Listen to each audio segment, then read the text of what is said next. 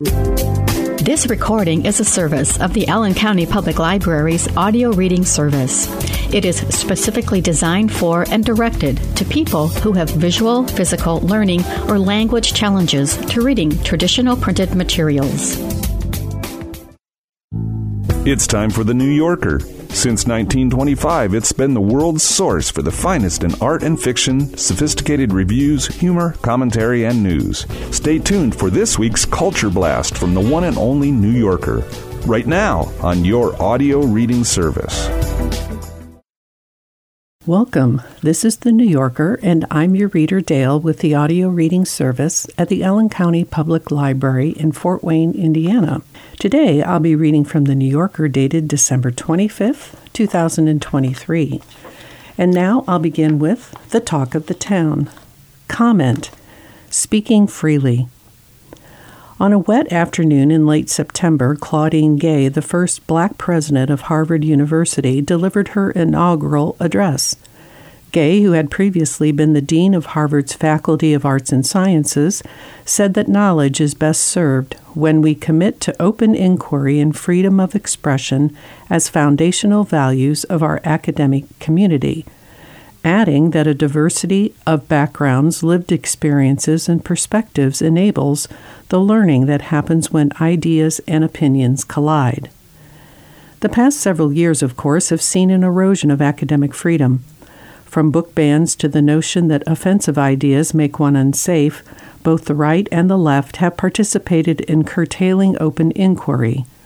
As dean, Gay built a reputation for prizing the principles of diversity, equity, and inclusion, which are often perceived as intolerant of viewpoints say that marriage is limited to a man and a woman, or affirmative action is discriminatory, or there are only two biological sexes that may offend marginalized groups. At her inauguration, she warned that diverse viewpoints can be a recipe for discomfort, fired in the heat of social media and partisan rancor, and that this can make us vulnerable to a rhetoric of control and containment that has no place in the academy. A week later came the attack of October 7th.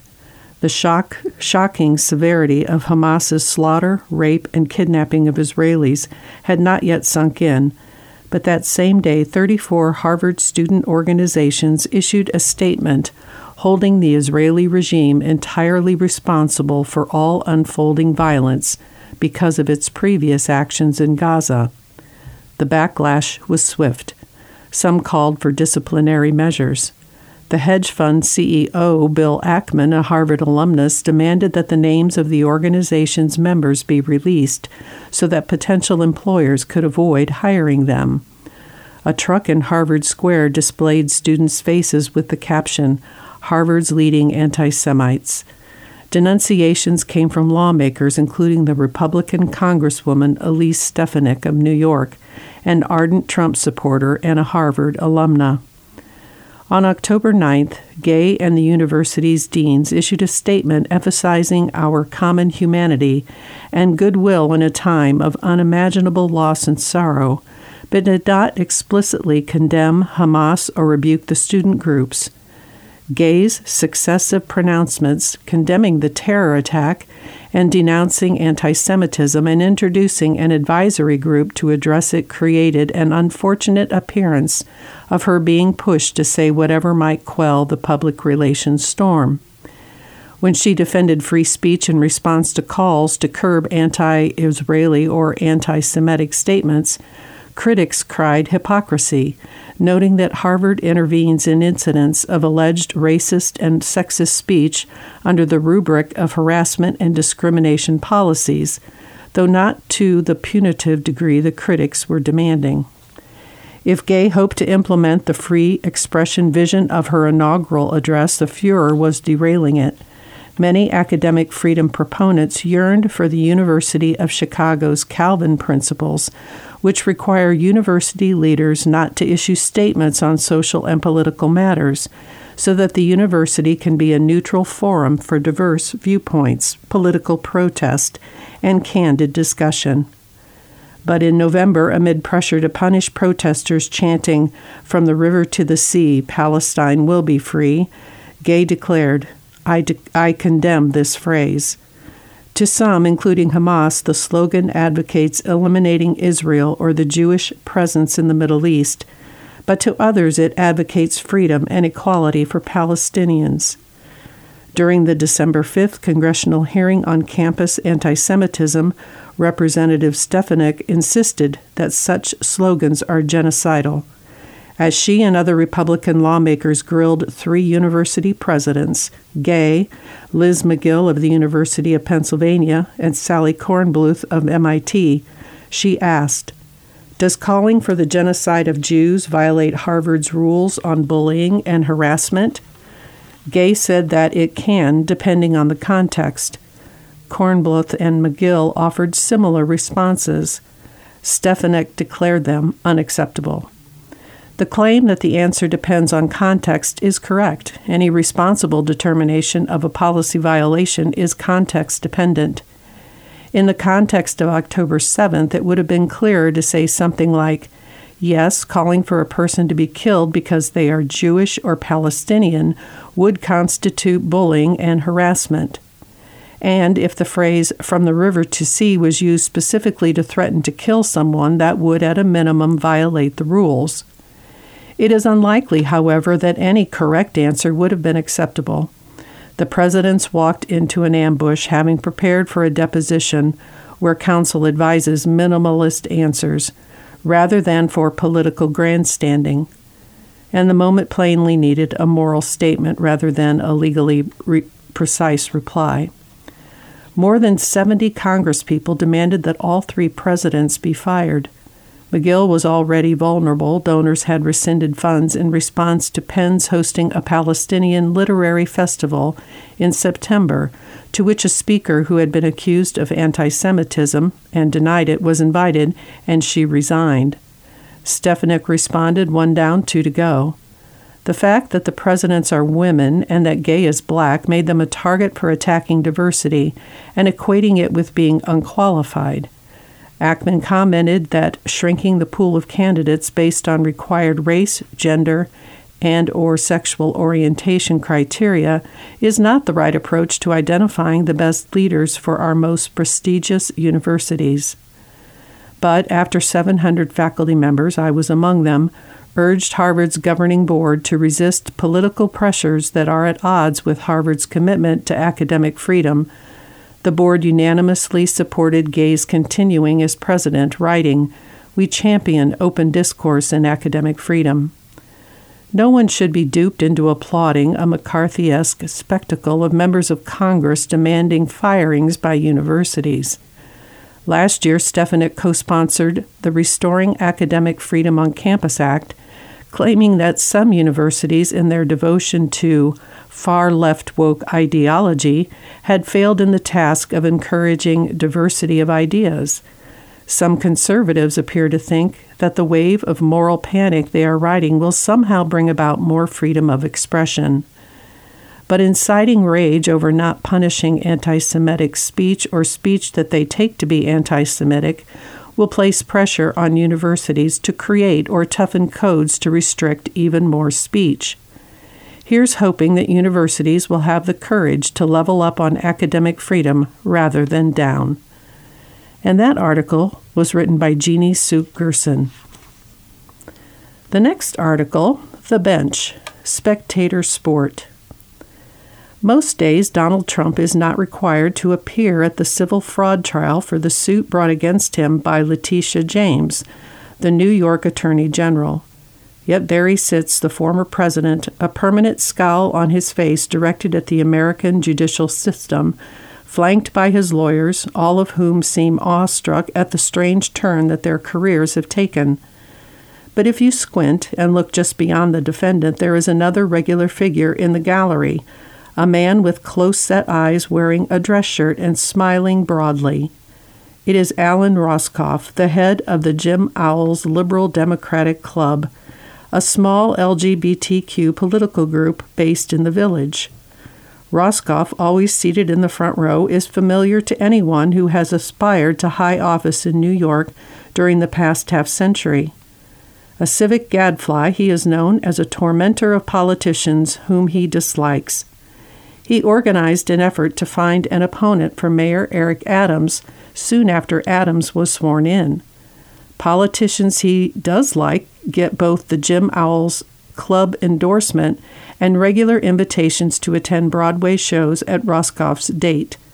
Last month, he went to see I Can Get It For You Wholesale with 20 judges. Roscoff's social media pages are full of shots of him with progressive allies: District Attorney Alvin Bragg, Chuck Schumer, Representative Richie Torres, often at the theater just before the lights go down. Roscoff, who has been a gay activist in New York since Stonewall, has said he was the city's first openly gay political hire when he went to work for the comptroller in 1974. He founded Jim Owls in 2004, naming the club after a friend who had died of AIDS. Following Colin Kaepernick's lead, Roscoff routinely kneels during the national anthem. Trump has been a regular antagonist ever since 2011 when he was exploring a presidential run and told reporters that he opposed not only gay marriage but also giving gay couples the same rights as straight married couples. Roscoff promptly labeled Trump an extreme bigot in the Daily News and called for a boycott of all Trump businesses. Trump telephoned his adversary, and the two had a fiery back and forth. "Do you know what your gay employees think of you?" Roscoff asked him. "They all respect me because they know I treat everyone equally," Roscoff recalls Trump replying. Roscoff refuted that, adding, "They all think you're a horrible person." Now, 12 years later, Roscoff gets to watch his old enemy in the hot seat from a few yards away. His spot in the gallery is courtesy of the trial's judge, Arthur Engoron. The two have known each other for years, and in 2015, Engoron showed up seeking the Jim Owls Club endorsement. "We only endorse people who share the values of the club," Roscoff said, "things like civil rights, equality, economic justice." Engoron has survived calls from the Trump camp, which considers him biased, to recuse himself. He has an allotment of court seats in the front rows to dole out, one of which he has given to Roscoff. "A lot of the judges who come before our club, you endorse them, and then they just disappear," Roscoff said. "They can't come to fundraisers, but they can come to private parties, and some of them you really bond with and become friends." He went on, "And you just keep your fingers crossed and hope that they do the right thing from the bench." In order to get the club's endorsement, Roscoff said, you have to be left on everything. It's a deal breaker if a local politician declines to back Roscoff's plan to remove former Mayor Ed Koch's name from the 59th Street Bridge. When judges run, they show up at every GD Christmas party in New York City, he said. "I could tell the stupidest joke in the world, and some of these judges would laugh at it." Roscoff has never taken Engoron to the theater, but the judge has attended the Jim Owls holiday party. "I didn't seek out a friendship with him," Roscoff said. "I like his mannerisms. He has a great sense of humor." Roscoff has been impressed with the way that Engoron has presided in the Trump case. He asks all the right questions, he said. He especially admires the fact that the judge hasn't let the Trump lawyers bait him into losing his temper. It's a restraint that Roscoff himself lacks. "It was all I could do to not go up to Eric Trump and tell him he shouldn't wear those crazy socks all the time," he said. "He looks like a clown. You look at him and you want to go wash your hands afterwards." As for the former president, he said, "It has been wonderful to watch him squirm." And even though in the course of the trial his friend the judge has withstood a number of vicious right-wing threats, being in the courtroom, Roscoff said, is like living in history. Donald Trump on trial in person. It's the chance of a lifetime. And that article was written by David Friedlander. The next Talk of the Town article, titled Department of Dudes, Sophisticated Meatheads. John Finkel's calling as a book whisperer to burly bros can be traced to the summer of 2005. He was in his mid-20s, living a version of the Southern California dream, surfing at dawn, writing for fitness magazines by day, and playing beach volleyball in the evening. The courts were in high demand, and he always arrived early and brought something to read. Finkel's apartment, a block from the water, was too small to accommodate his growing library, so he found himself pushing paperbacks on friends and family as a means of decluttering. His wasn't a literary crowd, but he found a 100% hit rate, as he recalled the other day, with a nonfiction book called Shadow Divers by Robert Kurson, about a pair of explorers who discover a sunken German U-boat off the coast of New Jersey. One acquaintance after another devoured the book. Then Finkel got a call from his friend Frank, who had been in a fraternity at Penn State with Finkel's younger brother Craig. "Dude, somebody just recommended Shadow Divers to me, and it's the effing copy you gave me 6 years ago," Frank said. The dog ears were unmistakable. Finkel is now an author in his own right, whose books include Jocks in Chief, which ranks the American presidents in order of athleticism, Gerald Ford first, Andrew Johnson last, and a forthcoming biography of the wrestler Macho Man. He also issues weekly reading recommendations for sophisticated meatheads, as he calls them, through his newsletter, Books and Biceps. Robert Kurson is a subscriber. He lives in Palm Beach County, Florida, with his wife and 2 kids, and he benches as much as he did 2 decades ago, 315 pounds. A wall of his garage gym, known to Finkel followers as the Flex Factory, features posters of Rocky Balboa, Larry Bird, and the Boz, plus a touch of sophistication via Teddy Roosevelt in black and white. "I love the Man in the Arena speech," he explained while giving a tour. "Don't read it every week, but every now and then I'll be sweating, stop, and it kind of fires you up a little bit." Think of Finkel as a gym rat's Reese Witherspoon. "At the end of the day, I'm just one dude out here getting other dudes to read again, one book at a time," he tweeted recently. "Occasionally, this can feel like swimming with an anchored harness." He's done it. "The publishing world in general is not very meatheady," he said. "The overlap of dudes who lift and also read a ton is like the most underserved market." Contra stereotype, Finkel estimates that only 10% of meatheads are numbskulls. "It takes a pretty good amount of education to get your body how you want it," he said. He mentioned the kind of savvy feedback that he finds most gratifying, like when a reader praises him for recommending the lesser-known Churchill bio. Beware the biography-laden diet, though, which is the bibliophile's equivalent of skipping leg day. "I openly talk about balancing out," Finkel said. "For each Chernow, try an Updike. Offset the military history with narratives of personal survival. Candace Millard, every book is incredible." 2 sophisticates in athletic shorts soon joined Finkel at the Flex Factory for a workout that he called Clubber Lang's 4 Rounds of Pain, inspired by Mr. T's character in Rocky III. They were his brother Craig and his old friend Kynan Codrington, who had arrived with a copy of The Quarterback Whisperer, a Finkel rec, in his car. Codrington confessed that he'd been nursing it. Craig sympathized. "I don't read him as fast as John over here claims to," he said, "but I'd say all the books I've read in the past several years are something that John recommended. He does the legwork, so why waste your time?" Among the books currently on Craig's nightstand are The Last Folk Hero, a biography of Bo Jackson, and the novel Whale Fall. He hadn't started that one yet, so Finkel provided a synopsis. It's about a scuba diver who gets swallowed by a whale and has to puzzle solve his way out through biology. It sounded good, but could it measure up to Shadow Divers? Craig was skeptical. "Every person's favorite book ever is Shadow Divers," he said. They listened to 90s rap while cycling through the workout routine. Hex bar deadlifts, jump rope, landmines, crunches, band curls. Finkel was alone among the trio in draping a chain around his neck before grabbing the pull-up bar.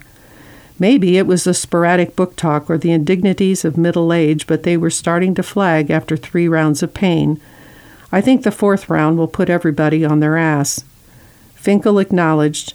Codrington re-entered the garage after jogging to a stop sign and back. "Dying here," he said. "I played college football for 1 year, and this is a harder workout than that. But John's an inspiration to all the guys with the father figures and not the dad bods." And that article was written by Ben McGrath. And now the critics. A critic at large. This article is titled Family Matters. Am I one of the last living relatives of Bruno Schulz? And this article was written by Catherine Schulz. Strange things are happening up in the sky. First, a windstorm blows in so powerful that roof after roof is torn from its joists and sails off into the night. The few brave souls who venture outdoors fill their pockets with iron and brass to keep from being swept away. No sooner does the gale die down than a flock of wild birds materializes overhead. Wild not only because they are untamed, but also because they are outlandish. Some fly upside down, others have dense, tangled fur like bison. Still others have no bodies at all, only magnificently ornamented tails like peacocks. After the birds, a comet appears on the far edge of the firmament, destined by its trajectory to destroy our planet. Every night people gather to gape at it, and every night the sky across which it courses grows less familiar and more dazzling, filled with distant nebulae and exploding suns and roamed by the constellations, as if they have finally been freed from their ancient curses. Where did all these aerial wonders come from? The short answer is the imagination of Bruno Schulz, a Polish Jew born and raised in the town of Drohobys, who was murdered by the Nazis in 1942. The long answer does not exist because it is the deep, unanswerable question of literature. Under what circumstances, by what unrepeatable concatenation of history, biology, and psyche, does the human mind come to produce such things? One way to measure the originality of artists is by how acutely they provoke this question. By that metric, Bruno Schulz was a genius, albeit one belonging to that special subcategory known as the writer's writer, the kind whose brilliance is most evident to his peers. Susan Sontag, Philip Roth, and Czeslaw Milosz all admired him lavishly.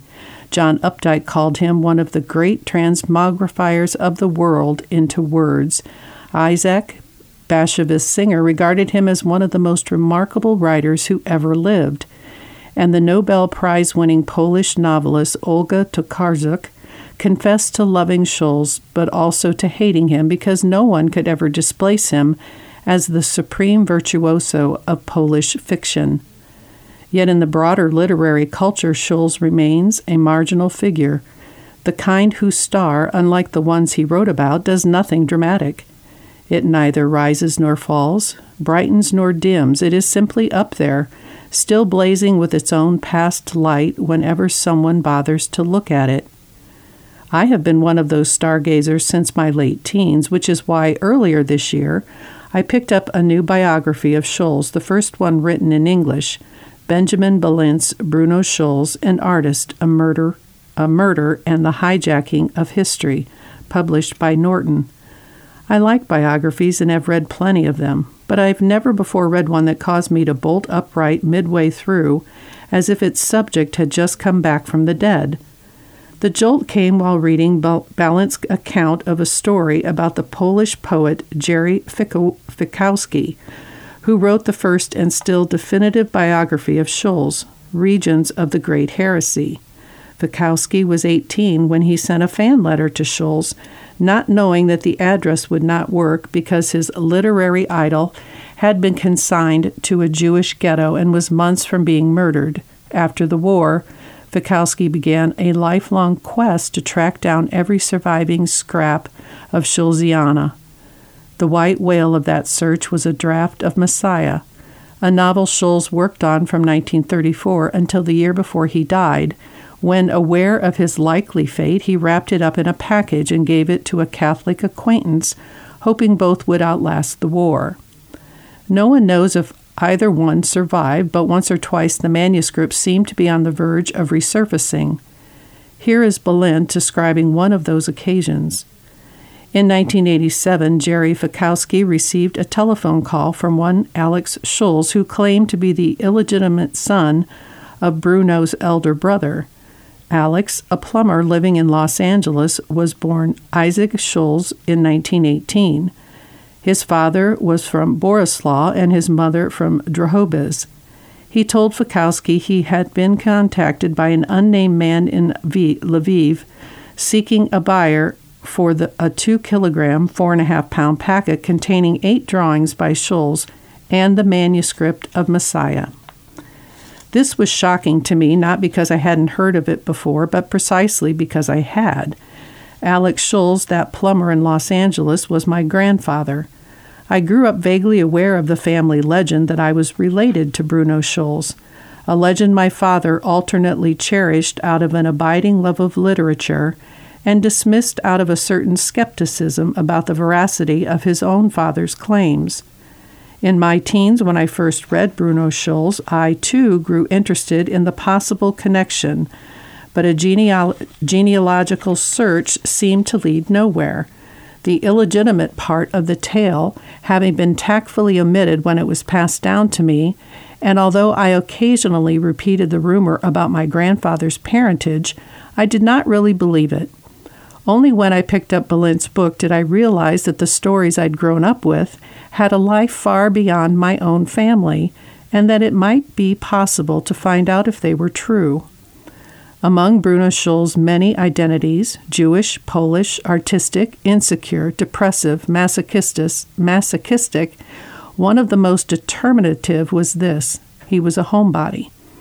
Unsettled by the outside world, he yearned for uninterrupted stretches of solitude.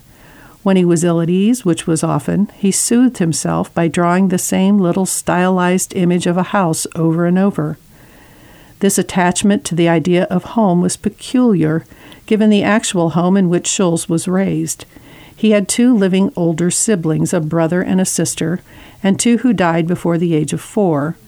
Those deceased siblings meant that Bruno, born in 1892, was by far the baby of the family, 20 years younger than his surviving sister Hania, and 10 years younger than his surviving brother Baruch Israel, known as Isidore, the man my grandfather thought was his father.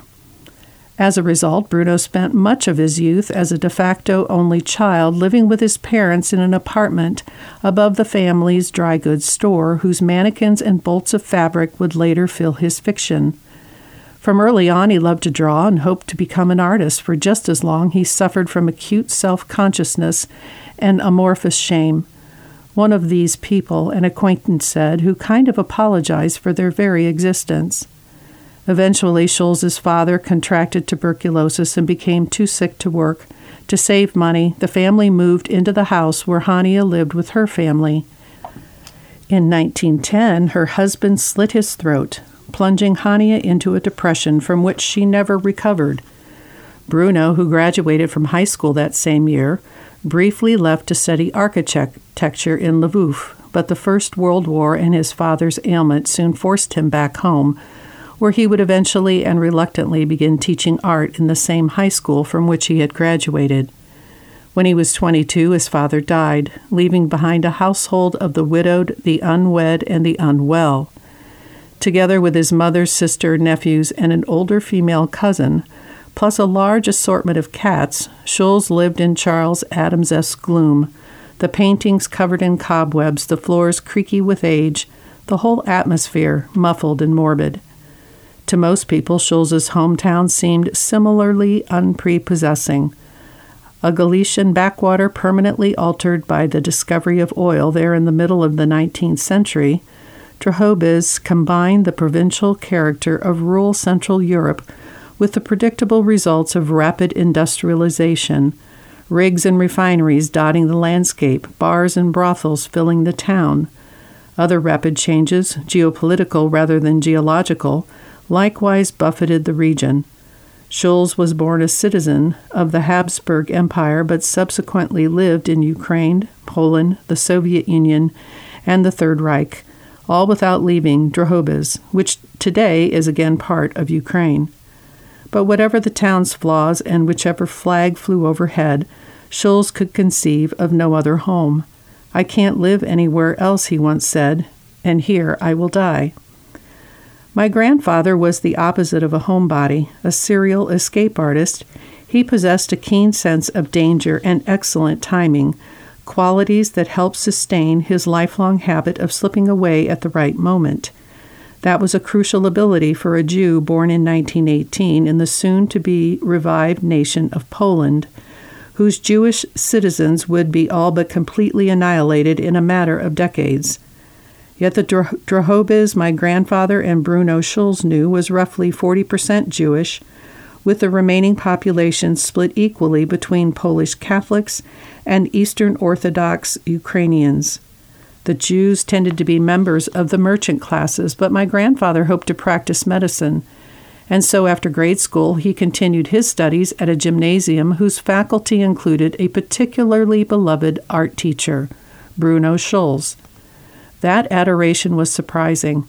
Schulz, who never stopped dreading his job, slunk through the hallways like a man trying to make himself invisible, alternately taking sedatives and chewing coffee beans to get through the days.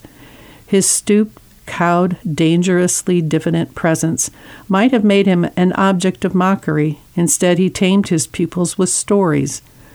One former student recalled a tale about a wandering knight who was cut in half along with his horse by the unexpected closing of a gate. From that time on, the rider wandered through the world on half his horse. Other students remembered other fragments about a water jug brought to life, a sick child who longed to go outside, while some simply retained a gestalt impression of stories so extraordinary that the wildest kids sat there enchanted. However much Schulz's students liked and admired him, they were sometimes exposed in troubling ways to his unconventional desires. In the middle of a private art lesson, one female student realized that Schulz was drawing her legs. Another student was shocked by a self-portrait showing Schulz crouched at the feet of a woman who was holding a whip and wearing nothing but fishnet stockings.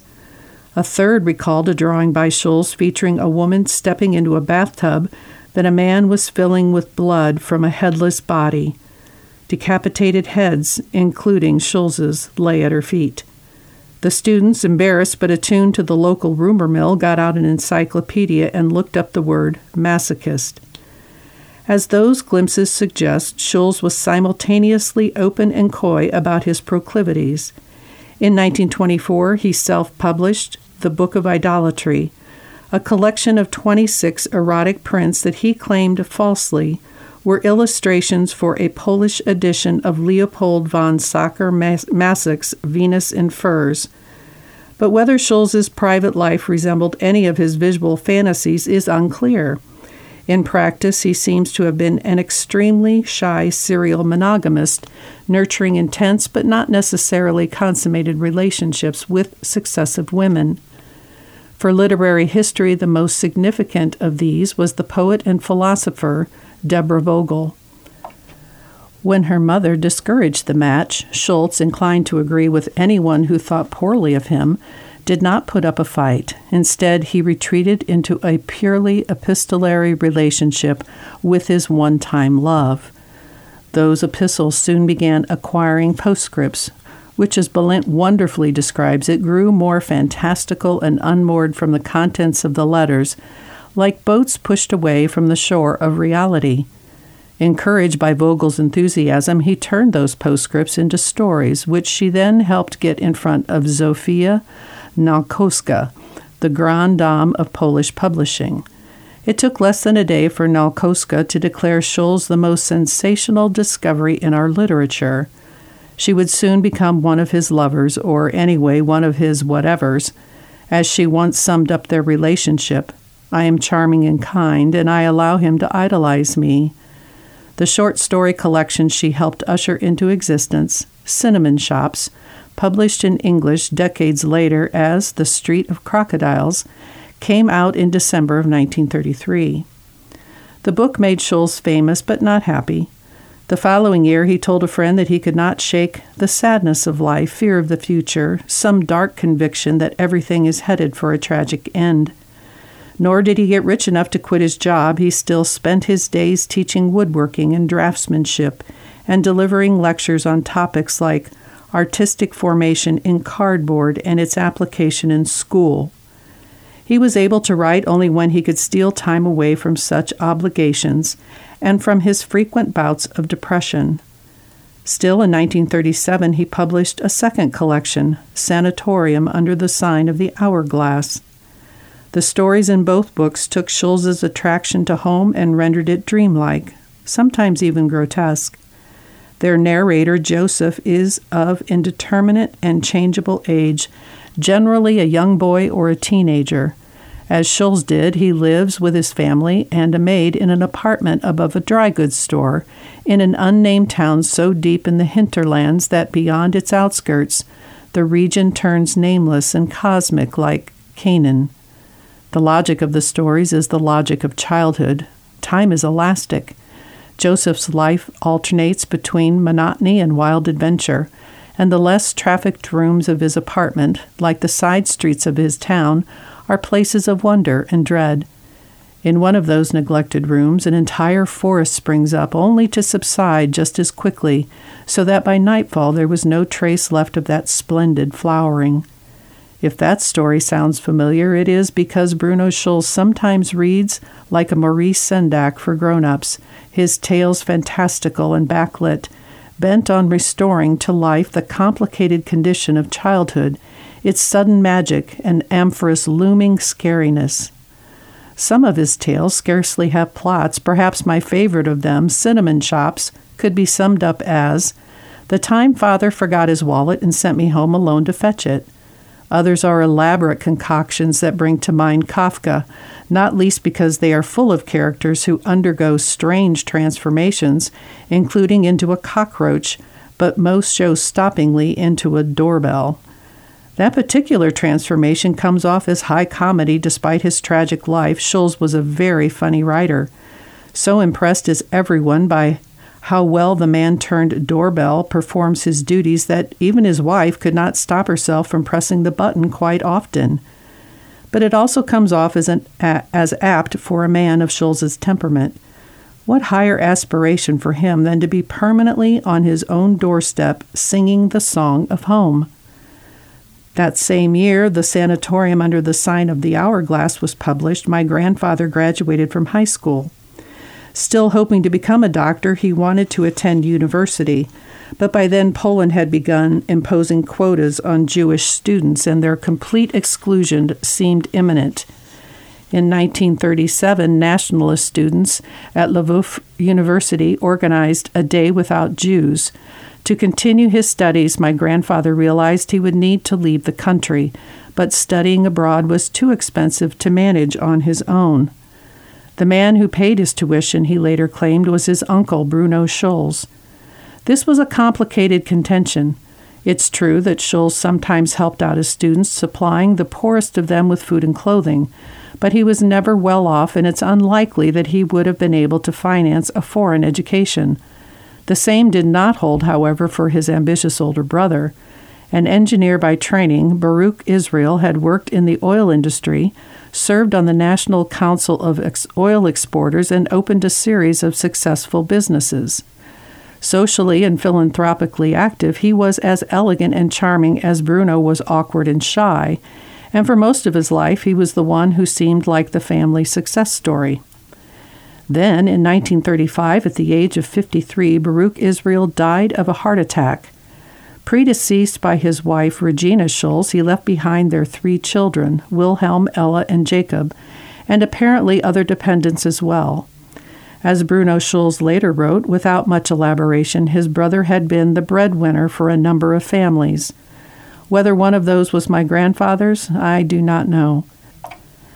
Nor do I know if the famously generous philanthropist made any provisions in life or in death for a young student attending the same gymnasium where his brother taught.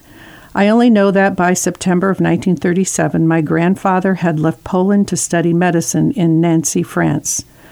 To a boy born and raised in Galicia, France was a paradise of liberty and prosperity, but the idyll was short-lived. In the summer of 1939, my grandfather returned home for the term break and was still there when the Nazis invaded Poland. Within 2 weeks, he had been drafted into the Polish army, taken prisoner by the Germans, and sent to a labor camp outside Königsberg.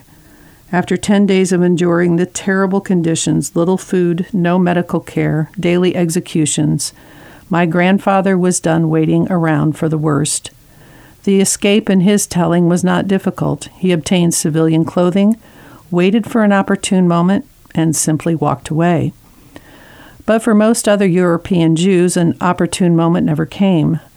Back in Drohobys, Bruno Schulz watched as the Nazis reached his hometown, then handed it over to the Red Army. For the next 2 years, he became a forced conscript in the Soviet war on bourgeois corruption, contributing faux social realist illustrations to the new local newspaper, Bolshevik Truth, and painting a 50-foot-tall portrait of Stalin for the town hall. It was a bad life made radically worse in June of 1941 when the Nazis retook Drohobys. Not even a single day elapsed between their arrival and the mass murder of local Jews. In short order, Jewish possessions were seized, Jewish workers were relieved of their jobs and sent to perform forced labor, and Jewish residents were forbidden to use public buildings, parks, or sidewalks. Within the month, Jews were being rounded up, at first by the dozens and later by the hundreds, taken to a nearby forest, made to dig their own graves, and shot. In November, Schulz and his family were forced out of their home and, together with some 12,000 other Drohobys Jews, sent to a newly created ghetto. By March, its residents were being taken to Belzec, the first Nazi death camp to use gas chambers and one of the deadliest. Its name is less well known than that of Auschwitz or Treblinka, chiefly because so few people, under 10 out of more than 500,000 sent there, survived it. It was nightmarish in every possible way, but Schulz was initially spared the worst of it. Instead of backbreaking labor, he was put to work sorting through art and books that had been looted by the Nazis, tasked with determining what was valuable and what should be destroyed. When that job ended, he was spared once again, this time because a Gestapo officer named Felix Landau, a sadist with artistic pretensions, enlisted him as his personal lackey. Humiliating as this status was, it came with some protection from violence, plus an extra ration of food, at a time when some 30 Drohobys Jews were dying of starvation every day. In exchange, Schulz served as a portrait artist for Landau and his Nazi friends and painted murals on Nazi buildings, including a series of fairy tale scenes, a Cinderella-like figure, a horse-drawn carriage, Snow White with her dwarfs, in the nursery of Landau's young son. In Polish, the word for hourglass can also mean obituary. Either way, Sanatorium under the sign of the Hourglass was an apt title for what turned out to be Schulz's final book. For him, as for his fellow Jews, time was running out. A depressive realist possessed of unusual powers of both perception and imagination, Schulz had long recognized the coming calamity. Something wants to ferment out of the concentrated noise of these darkening days, something immense beyond measure, he'd written in a story published the same year as Lvov University's Day Without Jews. I test and I calculate what kind of event might equal this catastrophic barometric drop. By 1942, he knew the answer. That spring, he told a former colleague that the Nazis would soon liquidate the Jews. Upon escaping from the labor camp, my grandfather made his way back to France, only to find that it was no longer a safe place for Jews. The French underground got him to Calais. From there, a fishing boat took him across the Strait of Dover. As impressed by England as he had once been by France, he joined the British Army fighting against Rommel in North Africa and participating in the Allied invasion of Sicily. After the war, my grandfather, now in Palestine, learned that he was one of horrifyingly few of his kind still alive. Some 30,000 Jews had lived in Drohobys and Borislav before the war. Only 800 or so survived it. Most of my grandfather's immediate family members were killed in the Nazi actions around Drohobys. Among his extended family, he counted only 2 survivors. As for the man he thought was his uncle, when catastrophe began closing in, Bruno Schulz set about trying to save his work, gathering up his art and his manuscripts and distributing them among a half-dozen packages to be smuggled out of the ghetto. Yet he made no analogous plans to save himself. Eventually, his friends took matters into their own hands, raising the necessary funds and acquiring forged Aryan documents to help him flee. Thus equipped, Schulz set a date on which to do so, November 19th, 1942, which would become known in Drohobys as Black Thursday. That morning, a Jewish man shot a member of the Gestapo. More than 200 Jews were slaughtered in retaliation. The details of Schulz's death are murky. Balint recounts 5 different versions, but the most widely circulated variation concerns an SS officer named Karl Gunther. Earlier that month, Felix Landau had killed a Jewish man who was under Gunther's protection. On the afternoon of Black Thursday, Gunther ran into Landau and shared some news. "You killed my Jew, I killed yours." Whether or not that story is true, it is certain that Bruno Schulz was shot to death that day, less than 100 yards from the house where he was born. When night fell, his body still lay in the street. On his right side, he wore an armband, given to him by Landau. It was meant to broadcast his special status, necessary Jew. It was in Palestine that my grandfather met my grandmother. She was a widow with 2 sons, and together they had a third. To keep the family afloat, my grandfather, ever the escape artist, found work as a locksmith. But when Tel Aviv became a war zone, he decided that it was once again time to leave. Unemployment was rampant across Europe, but he knew of one place where he could earn a living on the booming post-war black market. And so in February of 1948, 3 months before the creation of the State of Israel, he moved his wife and children to perhaps the least likely destination imaginable for a family of Jews at the time, Germany. After 4 years of hawking Leica cameras and American cigarettes there, he had the necessary money and paperwork to leave again, this time for the United States, where the family settled in Michigan. He was safe finally, but still restive, and once his sons were grown, he traded in temperate Detroit for sunny Los Angeles, and in 1972 divorced my grandmother. My earliest memories of my grandfather date to a span of a few months that he spent living with my family in Cleveland. I think of him at our kitchen table, tiny and wiry, in a ribbed white undershirt and work pants, with a Pall Mall perpetually between his fingers. Affectionate, articulate, and opinionated, he was a good talker, but I was too young to be a good listener or to know that someday I would wish I had asked him 1,000 questions. Only after his death did I learn that he had tried to buy the manuscript of Messiah, traveled to Poland to meet Jerry Fikowski, and been in touch with the 2 of Baruch Israel and Regina's children to survive the war, Jacob, whom he visited in London, and Ella, with whom he maintained a correspondence, providing her with occasional financial support. To the best of my knowledge, neither sibling ever believed that Alex was their half-brother, but Fikowski, who was astonished when my grandfather came to his door, so strong was his physical resemblance to Bruno Schulz, felt that, based on my grandfather's birth certificate, one had to conclude that he was the illegitimate son of the writer's brother.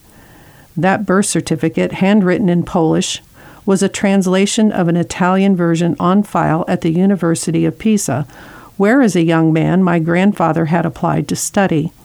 It states that my grandfather was born in wedlock to Kragindel Faja Schulz and Baruch Israel Schulz, an industrialist. In a letter of which I've seen only a fragment, my grandfather affirms that the names are correct, but says, "I am puzzled as to why my birth is deemed legitimate." I too am puzzled, although not only by that. Some believe that my grandfather was misled by a coincidence, that his father really was an industrialist by the name of Baruch Israel Schulz, just not the industrialist by the name of Baruch Israel Schulz, who was the brother to Bruno. That would have been an extremely improbable coincidence, but it would at least answer one of the most fundamental questions in this saga. Why was my grandfather's last name Schulz? His mother's maiden name was Hauser, so presumably she married a Schulz. But which one and for how long, and if he stuck around, and what happened to him, and who or what in my grandfather's life led him to believe that he was related to Bruno Schulz, all this remains a mystery. I don't know what made me hopeful that I would be able to answer any of these questions. So much of this history involves things that have gone missing, swept away by cruelty, indifference, the ruthless reaping of time, that it seems fated to remain full of lacunae. Not long after my grandfather met Jerzy Fikowski, while he was awaiting instructions from the man who wanted to sell him Messiah, he had a massive stroke. He survived another half-dozen years, largely unable to communicate and confined to an assisted living facility. Although near the end he somehow managed to break out of it. He was found 26 miles away, sitting by the edge of the sea. The manuscript of Messiah has never surfaced. But one set of lost works by Schulz did reappear, touching off a debate that feels relevant to my family's history. In 2001, 6 decades after the author's murder, the fairy tale murals he was forced to paint were found hidden behind pots and pickling jars and coats of paint in the pantry of an apartment carved out of the building where the Nazi Felix Landau and his family had once lived.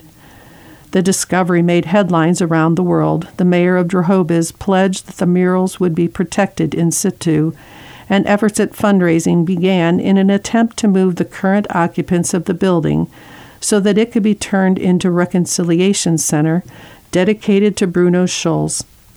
Instead, 3 months later, Israeli agents acting on orders from Yad Vashem, the Holocaust Museum, descended on Drohobys, pried 5 sections of the mural from the plaster walls, and spirited them back to Jerusalem in express violation of international laws on the exporting of cultural property.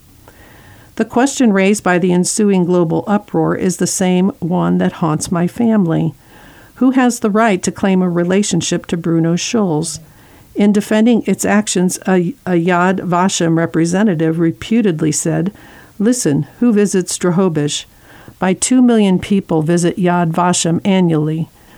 Those who agree that the murals belong in Jerusalem argue not just that more people get to experience Schulz's work there, but also that Israel has a greater right to that work than Ukraine or Poland.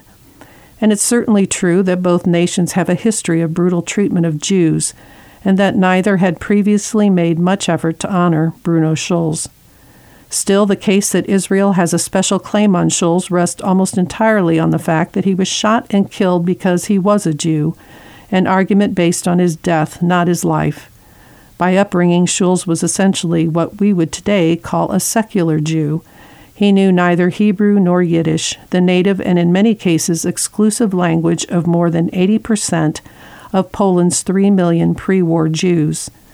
If he had any theological, political, or social commitments to Judaism, he held them lightly. He routinely crossed himself when his students recited Catholic prayers, and after a Catholic woman he loved agreed to marry him, he placed an announcement in the local papers formally withdrawing from the Jewish faith. She later withdrew herself from the engagement. The Nazis nonetheless reduced Schulz to nothing more than his Jewishness, but that strikes me as a strong case for not doing so today. If any place on the planet has a credible claim to him, it is surely Drohobys, his attachment to which is evident from both his life and his work. The counter-argument is not that Schulz was murdered for being Jewish, and that therefore his work belongs at Yad Vashem. It is that Schulz was a brilliant artist, and that therefore his work belongs to the world, to anyone, anywhere who loves his stories. That relationship of delight, admiration, even identification, is available to everyone regardless of nationality, religion, or lineage. This is perhaps the most beautiful thing literature can do. Forge a kinship across identities freed from partisanship, unbound by space or time. If my grandfather was not his nephew, Schulz's last living relative is dead, and I am just another admirer. Yet I find myself content in the knowledge that his descendants are like those promised by God to Abraham, more numerous than the stars. Well, that's all the time we have for today. This has been Dale with The New Yorker. I hope you've enjoyed today's reading from the audio reading service at the Allen County Public Library in Fort Wayne, Indiana.